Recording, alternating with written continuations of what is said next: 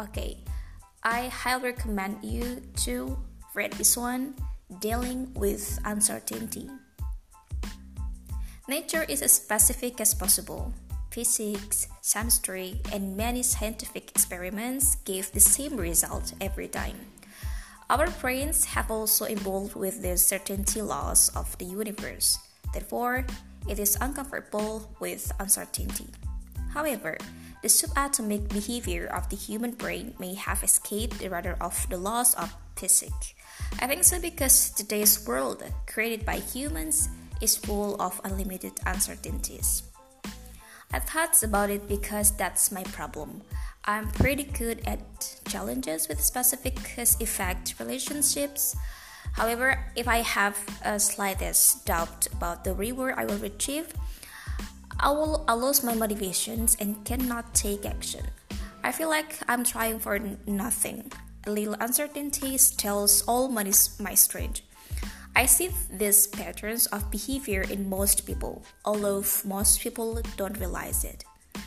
I think I found a brain hack for dealing with uncertainty. A hack that turns uncertainty into certainty.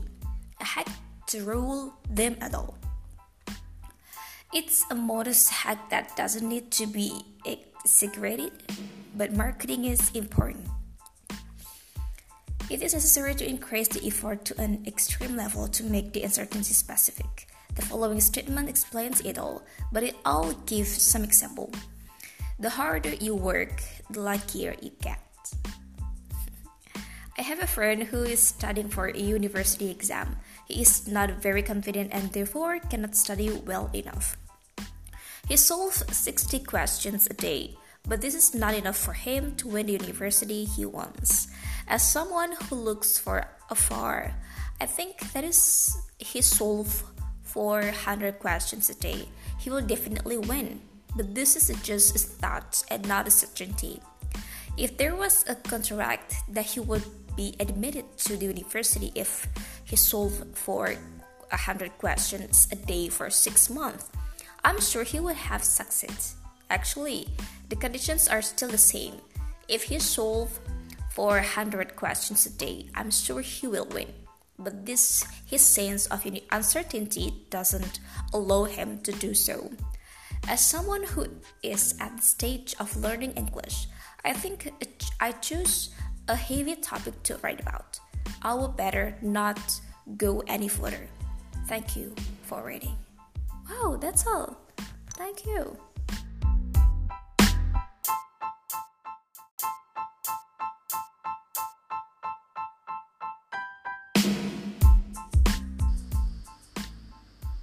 Okay, this one by Dr. Victoria Powell, and the title is What's It Like to Exist on the Boundaries?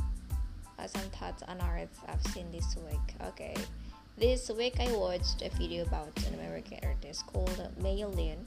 She's a sculptor and an architect, and she has had quite a brilliant career.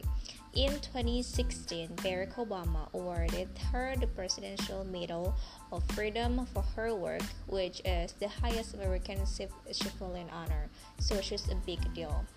Lin is perhaps best known for creating the Vietnam Veterans Memorial in Washington, D.C., but she has been involved in lots of other standout projects over the years. Her work is about our relationship with the natural environment. She describes herself as an environmental activist, and it's her mission to contribute to the battle that's underway to change our current path in the climate crisis.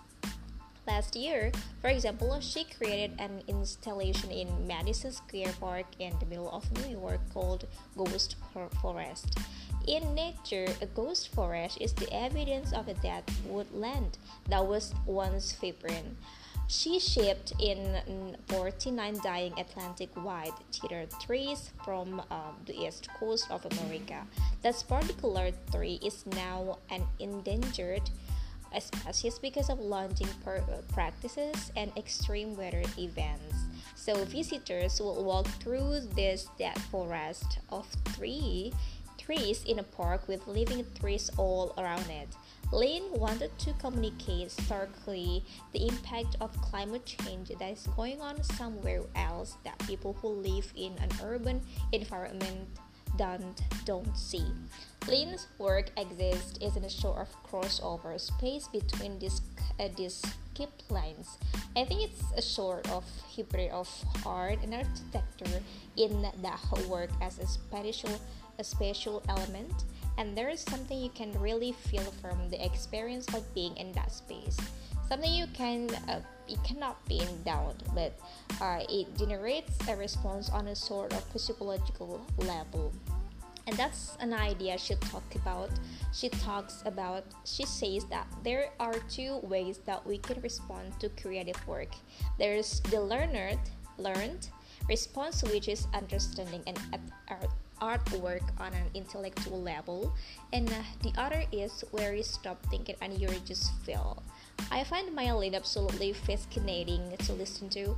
The video I'm sharing is 10 minutes long, but watch it all if you can, as there are so many interesting ideas in it. She reflects on her experience growing up with a Chinese immigrant parents, the influencer of her childhood in rural Ohio on her work, ideas about where home is, what it's like to exist on boundaries, and loads more. Okay, I think her work is so inspiring and thought-provoking, and I would love to know what you think about it and what she says. Dr. Victoria Powell is a writer and director in art. Okay, that's about her, about a writer. So that's all.